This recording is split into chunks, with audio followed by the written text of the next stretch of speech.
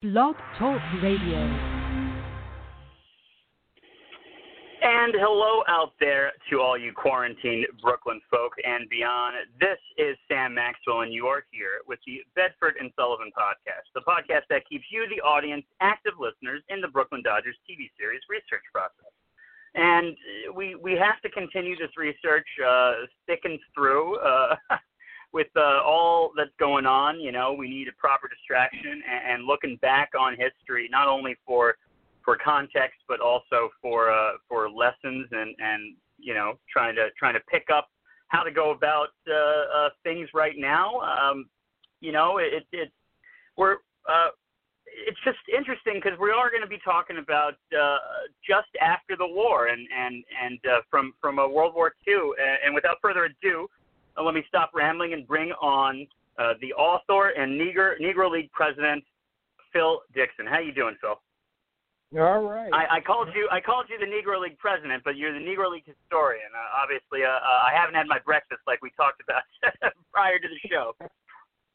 Thank you very much. I was going to clarify that, but you took care of it. Exactly. And Phil, how you doing out there in Kansas City? Well, we're doing okay. You know, trying to stay safe and encouraging everybody else to stay safe. And I was on the road doing a few baseball engagements, and those have all been canceled. So it's kind of nice to talk a little baseball here today to kind of give you a little deflection from what's going on in the real world.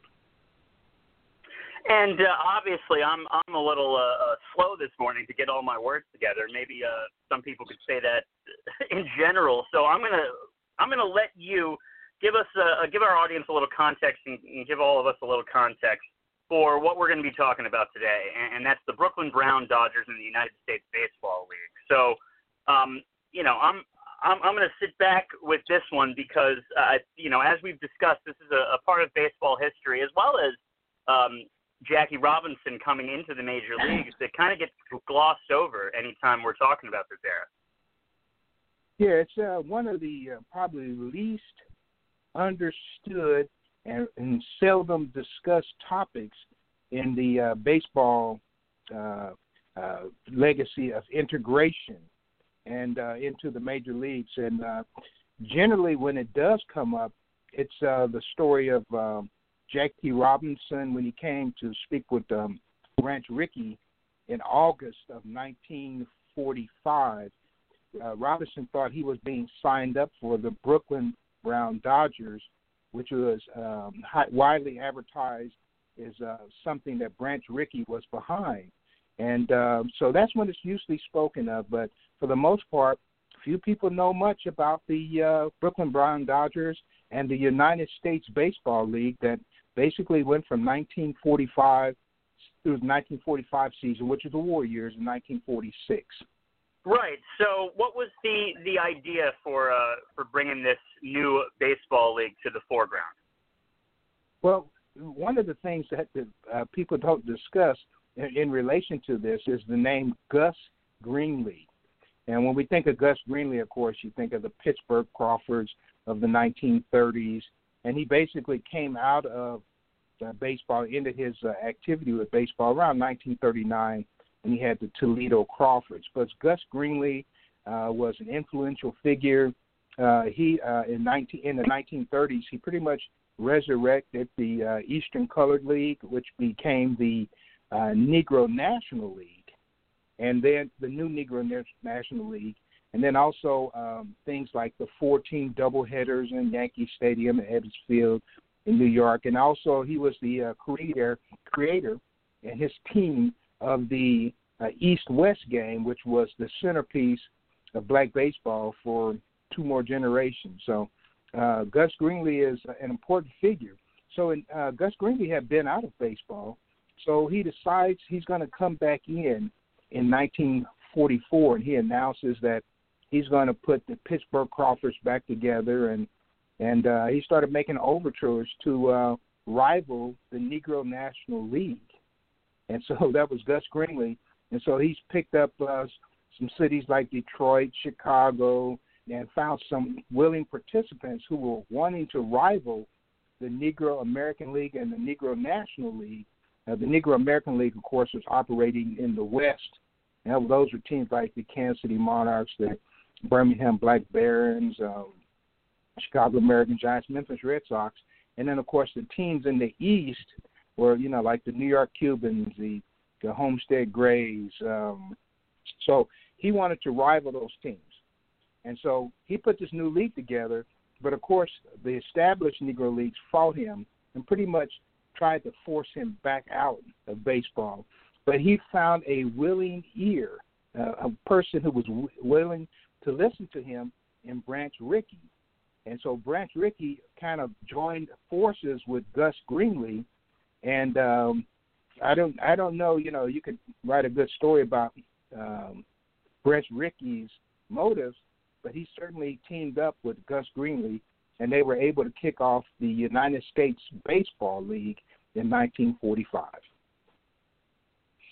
So it seems like Branch Rickey was playing the long game with this one. I think so. Of course, I still look for documentation, but as you can see what happened after 1945, that he certainly did. And, of course, Branch Rickey himself in 1945, he was speaking, this is early in 45, and he began to tell the story of how black ball players need to come into the national game. Now, he's already associated with the Brooklyn Brown Dodgers at this particular time, but he starts to tell the story. And, of course, his favorite story was the story of a guy by the name of Thomas, who he had gone to the Ohio Wesleyan with. And Thomas, of course, couldn't stay in the same hotel, and Rickey supposedly bought him a cot. So he begins to tell that story for the first time and saying that when that occurred back around, I guess it would have been around 1909, 1910, somewhere in there, Rickey said at that particular point he always wanted to get black baseball guys into the major leagues. And obviously, he's certainly glorified about it, and not to say that the incorrect thing, but Branch was obviously a very nuanced man, and he had a lot of different motives. Not to say that the moral wasn't the number one thing that he was thinking about, but he was also thinking about getting ahead of his competitors from the fact that, of course, if you bring especially he had to be delicate about it, and Jackie was the first one. But he was considering, especially during the war years, or so I've read, how much better he could have been had he, broken the color barrier with multiple amounts of black ball players prior to this. Well, the United States Baseball League, which he was connected with, they were out there really looking for young talent. And so with Rickey, they were looking in the Caribbean. They were all over the United States. And then, of course, he's working with some of the greatest baseball minds in the whole Negro League existence. For instance, the manager of his Brooklyn Brown Dodgers was Oscar Charleston. The Philadelphia team was managed by Webster McDonald. These are very famous names. The Chicago Brown Bombers were managed by Bingo DeMoss. These guys were excellent players in their playing career, but they were also tremendous evaluators of talent. So not only did he have his team of scouts for the Brooklyn Dodgers, he had a pretty impressive team of scouts coming through the new United States Baseball League as well. Just thinking about it, there's really only been one movie I can think of that covered this stuff, and that's it was an HBO movie with Satchel Paige, played by Delroy Lindo back in the 90s. I forget some of the other actors, but I feel like Delroy is probably the biggest name that was in those films. But this is really a story just overall of the transition from Negro Leagues to the majors that really, just from a pop culture standpoint, has never really been discussed or put up on the silver screen, or the small silver screen for that matter. Oh, nowhere close. Matter of fact, it's not even told very well in books. What I just mentioned about Gus Greenlee and his connection to the United States Baseball League and his connection to Branch Rickey, I don't know if you can even go out and read that anywhere. So it's a rarely discussed topic, but it laid the foundation for Jackie Robinson. And at the same time, the United States Baseball League was a pretty interesting league in itself. It only lasted 2 years, but it had some great moments. For instance, I know in 1945, right around 4th of July, they had a big game there in Trenton, New Jersey. I think it was the Brooklyn Brown Dodgers and the Pittsburgh Crawfords. So that day they brought out Jack Johnson, the former heavyweight champion, and then also Ike Williams, who was the reigning lightweight champion, and they awarded Jack Johnson, some awards. But they would have some moments like that, and but for the most part, they said they were going to set up something different. And the thing that I think that they did was different was typically they would play in parks owned by major league teams and parks connected to the Brooklyn Dodgers minor league system. So, for instance, Gus Greenlee's team was called the Pittsburgh Crawfords. But, of course, the Dodgers had a farm team in Montreal. And in 1946, the second year of the league, Greenlee was calling his team the Montreal Crawfords. Later on, he would switch back to the Pittsburgh Crawfords. There were a lot of that. But he was planning on playing out of Montreal, which is the connection, once again, to Branch Rickey and the minor league system of the Brooklyn Dodgers. Right, and a quick tangent on that, it's always been interesting to me that even though obviously they were trying the experiment first in Montreal because they were a little bit more tolerant at the time, Jackie Robinson made his debut in Jersey City. Yeah, good point. And another interesting thing was the league itself wasn't incorporated until 1946. So it was incorporated in Cleveland, and the Cleveland Clippers team, they incorporated the Cleveland United States League Baseball Company. And, of course, they struggled through the 1946 season, and, of course, the integration and the cherry-picking of the blessed to a quick, rapid decline of talent. And then by 40, I'm going to say maybe 48, 49, especially into the early 50s, a lot of the United States baseball talent and also Negro National and Negro American League talent ended up in Canada. Yeah, I could see how that would occur, and I guess they tried to hold on. I know that there was a little bit more gimmickry after integration to try to keep the Negro Leagues afloat, correct? Yeah. That's where you get people like Tony Stone coming in, female baseball player. The Indianapolis Clowns become even more popular. So yeah, certainly it had a share of promotional gimmicks to get people to the ballpark because it became a struggle, probably greater than it had maybe since the Great Depression. So with the Brooklyn Brown Dodgers, they also lasted 2 years, correct? And how many games were at Ebbets Field? How did they do? How were the Brooklyn Brown Dodgers? They would play about 6 or 7 games at Ebbets Field, and so they became functioning pretty much like the rest of the Negro professional teams. In other words, they'd have that big game in Ebbets Field, but then the rest of the week, they're going to be playing in Altoona. They're going to be playing in, Zanesville, Ohio, and crossing the country. So they had to do the same activities, but also the people leading these teams, that was the way that they had, cut their teeth in black baseball. So, the Brooklyn Brown Dodgers struggled through that first season. Now, the next year, when they come out, they don't mention Branch Rickey as the owner. So they had pretty much changed the ownership of the team. And so you don't hear Branch Rickey's name mentioned in the second year. And one of the big things they did in the second year is They got the new owner, and I'll call his name in a minute, but the new owner wanted to try to get as many ball players as he could from the Brooklyn area, from New York, to try to give the team a home team following. Anyway, when that failed, by about June of that year, he went out to purchase a player by the name of Herbert Doc Bracken out of St. Louis.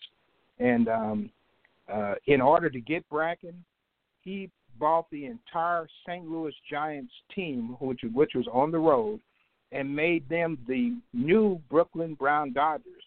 So the 1946 Brooklyn Brown Dodgers, you can't talk about them without talking about St. Louis baseball and the Negro League players that came out of St. Louis, who were outstanding players by anybody's ilk. We always think about, when you hear like the Brooklyn Brown Dodgers, you think to yourself, just from the general baseball context, that they would be only playing their home games in Brooklyn. But it seems like there was some sort of barnstorm feel in many ways with all of this. Yeah, when you think of the Negro Leagues itself is America's only truly barnstorming league. And because they couldn't make it by, playing 80 games in one place, it just wasn't enough money there to do that. But you could make a living out of this if you could go to small towns, either industrial teams, or they put a lot of money behind, maybe a team that they organized, and they would bring in ex-major league ball players and that thing to play for those teams. So that is the way you really made it, and it's called barnstorming. And without the barnstorming, none of these teams would have made it in the Negro National, the Negro American, or the United States Baseball League. So when you think of the Negro Leagues, you have to think of a completely different animal, which to their credit is they're the only professional league in the history of America who made it on totally barnstorming. Yeah, that's fascinating. It really is. And, thank God that you are a gentleman that is so fascinated by this stuff. You wanted to bring it to the foreground, considering that not enough has been written over the course of history. And, with the names, going to that, it's so interesting to me because, I appreciate when you have something original in many ways, like Kansas City Monarchs, Pittsburgh Crawfords, but, you can't fault the marketing element of it. You understand why they're trying to connect. It's the same way that the early NFL football teams took their baseball counterparts' names because there was already a market there for it, and you were trying to grab as many people as possible. Oh, absolutely, absolutely. And it's it's no shame to the Negro League game. It's just the way that you made it. And if you didn't know that, your team didn't survive if you didn't have the ability to go on the road.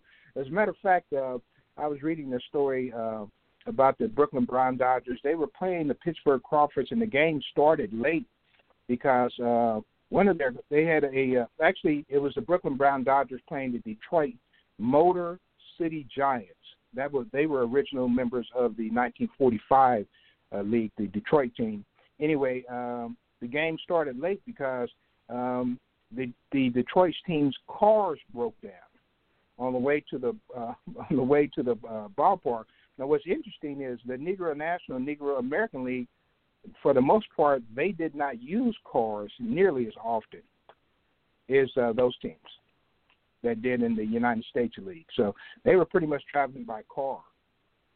And here's one other thing I might mention, because people may wonder who was in the league in the different years. Well, when they first started the league in 1945, they had the Pittsburgh Crawfords, and that was Gus Greenlee's team. Red Parnell was the manager of that one. Then they had the Philadelphia Hilldale, which became Webster McDonald's team. Of course, the Brooklyn Brown Dodgers, a team called the St. Louis Stars. Then they had the Chicago Brown Bombers.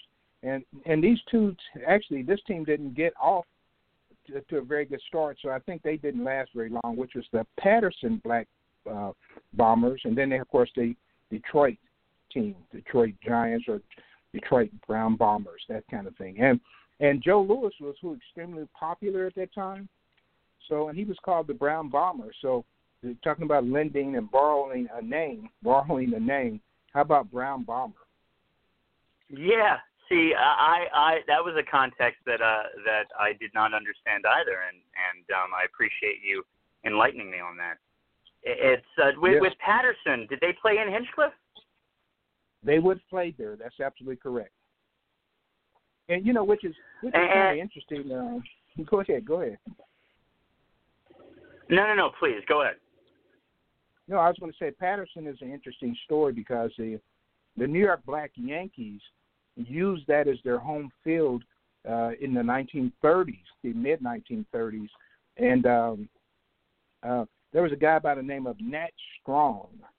And Nat Strong operated teams in the East as a booking agent. And that's one of the places that he booked heavily into was Patterson. Of course, Patterson had the Farmers, too. It was a white team that he booked, and they would play many rivals there in that same field there, Patterson, New Jersey. So when you think about Patterson, you can't rule out Nat Strong, who dies in the spring of 1935. But for the most part, he put Patterson on the map. And what they're talking about today is Patterson being one of the last home fields where a Negro League had a team is true, but you cannot forget Nat Strong's contribution to making all of that happen. It is fascinating over there because, and now correct me if I'm wrong, I heard it's the only national landmark in baseball. Is that correct? I'm not sure what you mean by that, but they pretty much one of the reasons why it's still standing there is because it's protected. Oh yes, it definitely is, and they've got new funds to put the field back together, which I think is would be a great and remarkable achievement.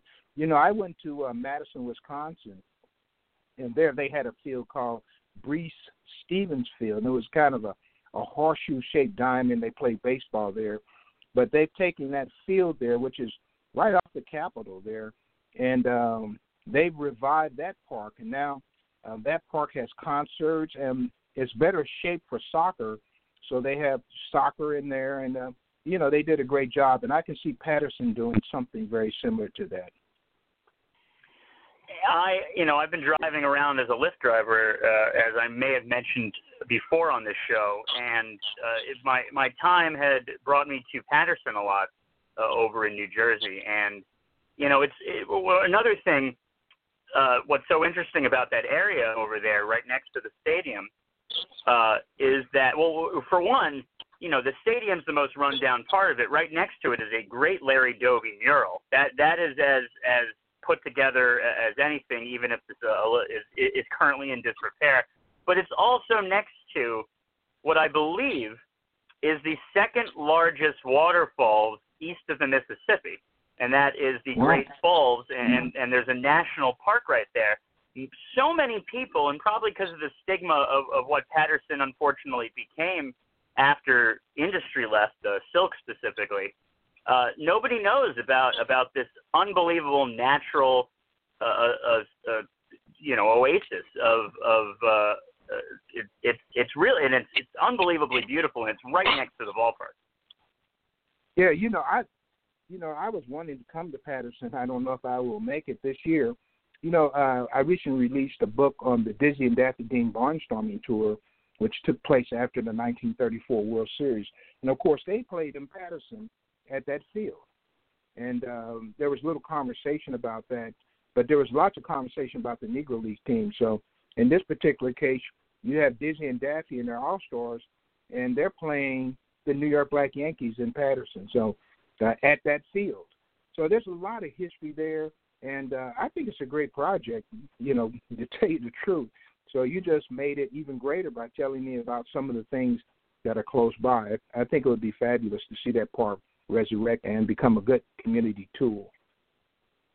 New Jersey has a lot of those random places that you flies under the radar from the historical perspective. And obviously, when it comes to Thomas Edison, he's kind of at this point, obviously he did a lot for America, of course, and there's a reason why his laboratory is a national park, but it's in West Orange. It's hardly visited. Whether it's Patterson or whether it's things like the Thomas Edison Laboratory. This stuff with New Jersey and kind of similar to what we're talking about with the history of the Negro Leagues, all this stuff flies under the radar. Oh, yeah. America is loaded with outstanding history. That's one thing that I can tell you, clearly. A couple of years ago, I did a 200-city tour. And when I visited cities, and I drove to all these places, but when I visited cities, I would take in the other sites that were there. And so I'm going to cities where African-American teams barnstormed. So you had the baseball, but this baseball is not in a world by itself. And all of these great monuments and where people are buried, and you just don't know till you actually go to these towns, what's there. So, I was in Bethany, Missouri, and there's a giant mural of Babe Adams on the wall, who was born there. And you mentioned Babe Adams. Most people, unless they're a serious baseball fan, don't even have any idea that this guy won 3 games in the World Series around the turn of the century for Pittsburgh. But in his hometown, he's revered. And that's what you're finding in Patterson with Barry Doby. But this happens all over the country. Yeah, it's really it's excellent. I'm happy to bring some light to it, albeit on a smaller level. Not to say that we're listened to by thousands of people. Although one day, Phil, one day. So within the last 3 minutes that we have, I'll ask you this. We know Satchel, we know about Josh Gibson, and of course Jackie Robinson, Cool Papa Bell, and there's plenty of other names. But I'm wondering, who do you think, had there not been, as much as baseball at the time liked to pretend like there was never that it wasn't a gentleman's agreement to not let black ball players into the major leagues. Of course there was. Who do you think would have been just pull a name out of your hat from 1900 to 1947, other than the names that are the most popular? Who do you think could have broken the color barrier, or would have been one of the first players that had somebody like Branch Rickey, been allowed to in like the early 30s? Who do you think would have been that player? Excuse me. Well, if you go from 1900, man, there's literally, I could think of literally hundreds of players. This may sound incredible, but if you go right at the turn of the century, Rube Foster, to my estimation, was the greatest pitcher in the world right there at the turn of the century, who did not get a chance to play in the major leagues. One of my favorite players who has not been spoken about very much is Grant Home Run Johnson.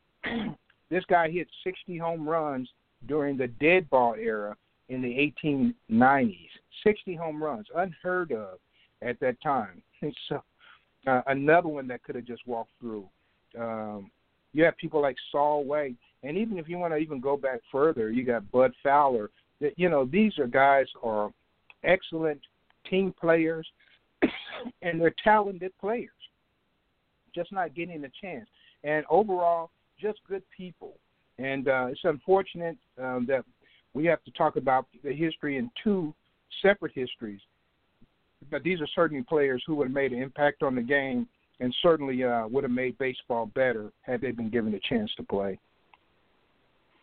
And that is, the unfortunate part about it is the fact that, baseball is constantly being haunted by its ghosts. We're constantly talking about the stats and comparing the numbers. But, basically until, and really you could say considering, a team like the Yankees, unfortunately, were a little slow, as well as I believe the Red Sox were a little slow to integrate themselves. It really wasn't until probably 1960 that you can say, and that really is like the modern era cutoff in many ways, where you can really start to understand the numbers better, where because of integration and because it's all coming in, as much as we revere Jimmy Fox, Babe Ruth, Ty Cobb, people like this, their numbers should have an asterisk next to it, and that's a controversial thing to say, but at the same time, there was an entire group of people that they were not competing against. And I know that Dave definitely, when it comes to barnstorming, certainly had some fun with some Negro League teams. Yeah, even right there in New York City there, the New York Giants, when they put 5 black ball players in their starting lineup, and so now you have more blacks in the starting lineup than you have whites, and that was in the 50s there. Teams like Boston, the Boston Braves, didn't want to have maybe 3 or 4 black players because they were worried about their team, as they called it, getting top-heavy. And so there was a lot of politicking, and unfortunately, I can't say that it's totally eradicated today. So, and I know when I was in baseball working in baseball in the 90s, there were still issues that I would hear players talking to me about. And so we still have a lot of work to do in America, and certainly in our sports and our sports reporting. And my new book on Dizzy Dean pretty much points out how the media was handling what they were seeing, especially when it came to African-American athletes playing a dominant role over a white star that they had built up in the major league. So, but these are discussions we need to have moving forward if we expect anything to change. We need to have open and honest discussions about the past, and it'll help us to discuss things in the present. Well, I think whether it's coaching or even the front office, there's still a humongous lack of black talent there. There's talent all over the place, and America is just full of talent.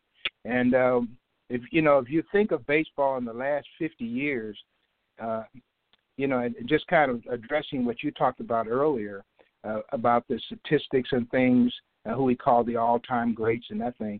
But if you took the black ball player out of the major leagues in the last 50 years, do you think the major leagues would be better or worse?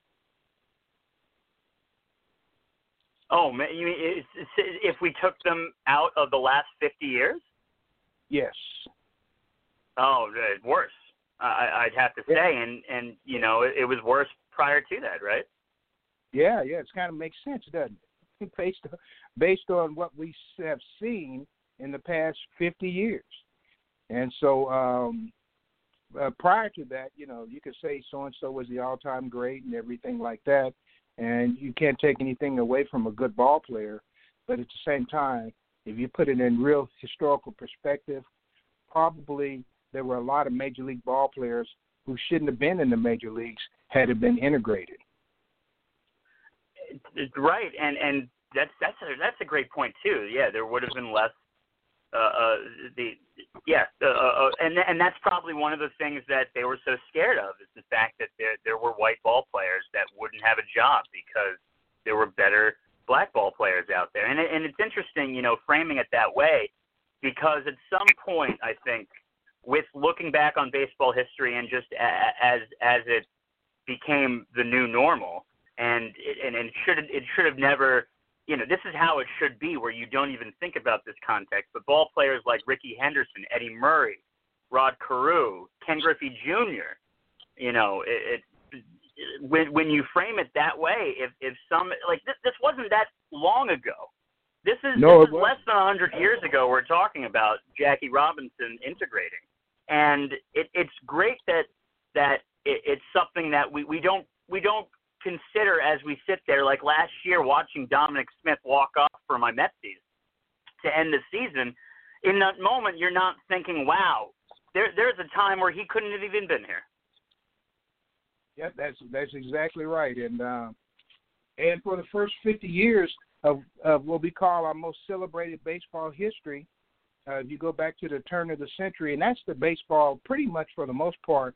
When I read history as a young person, that was the history I read.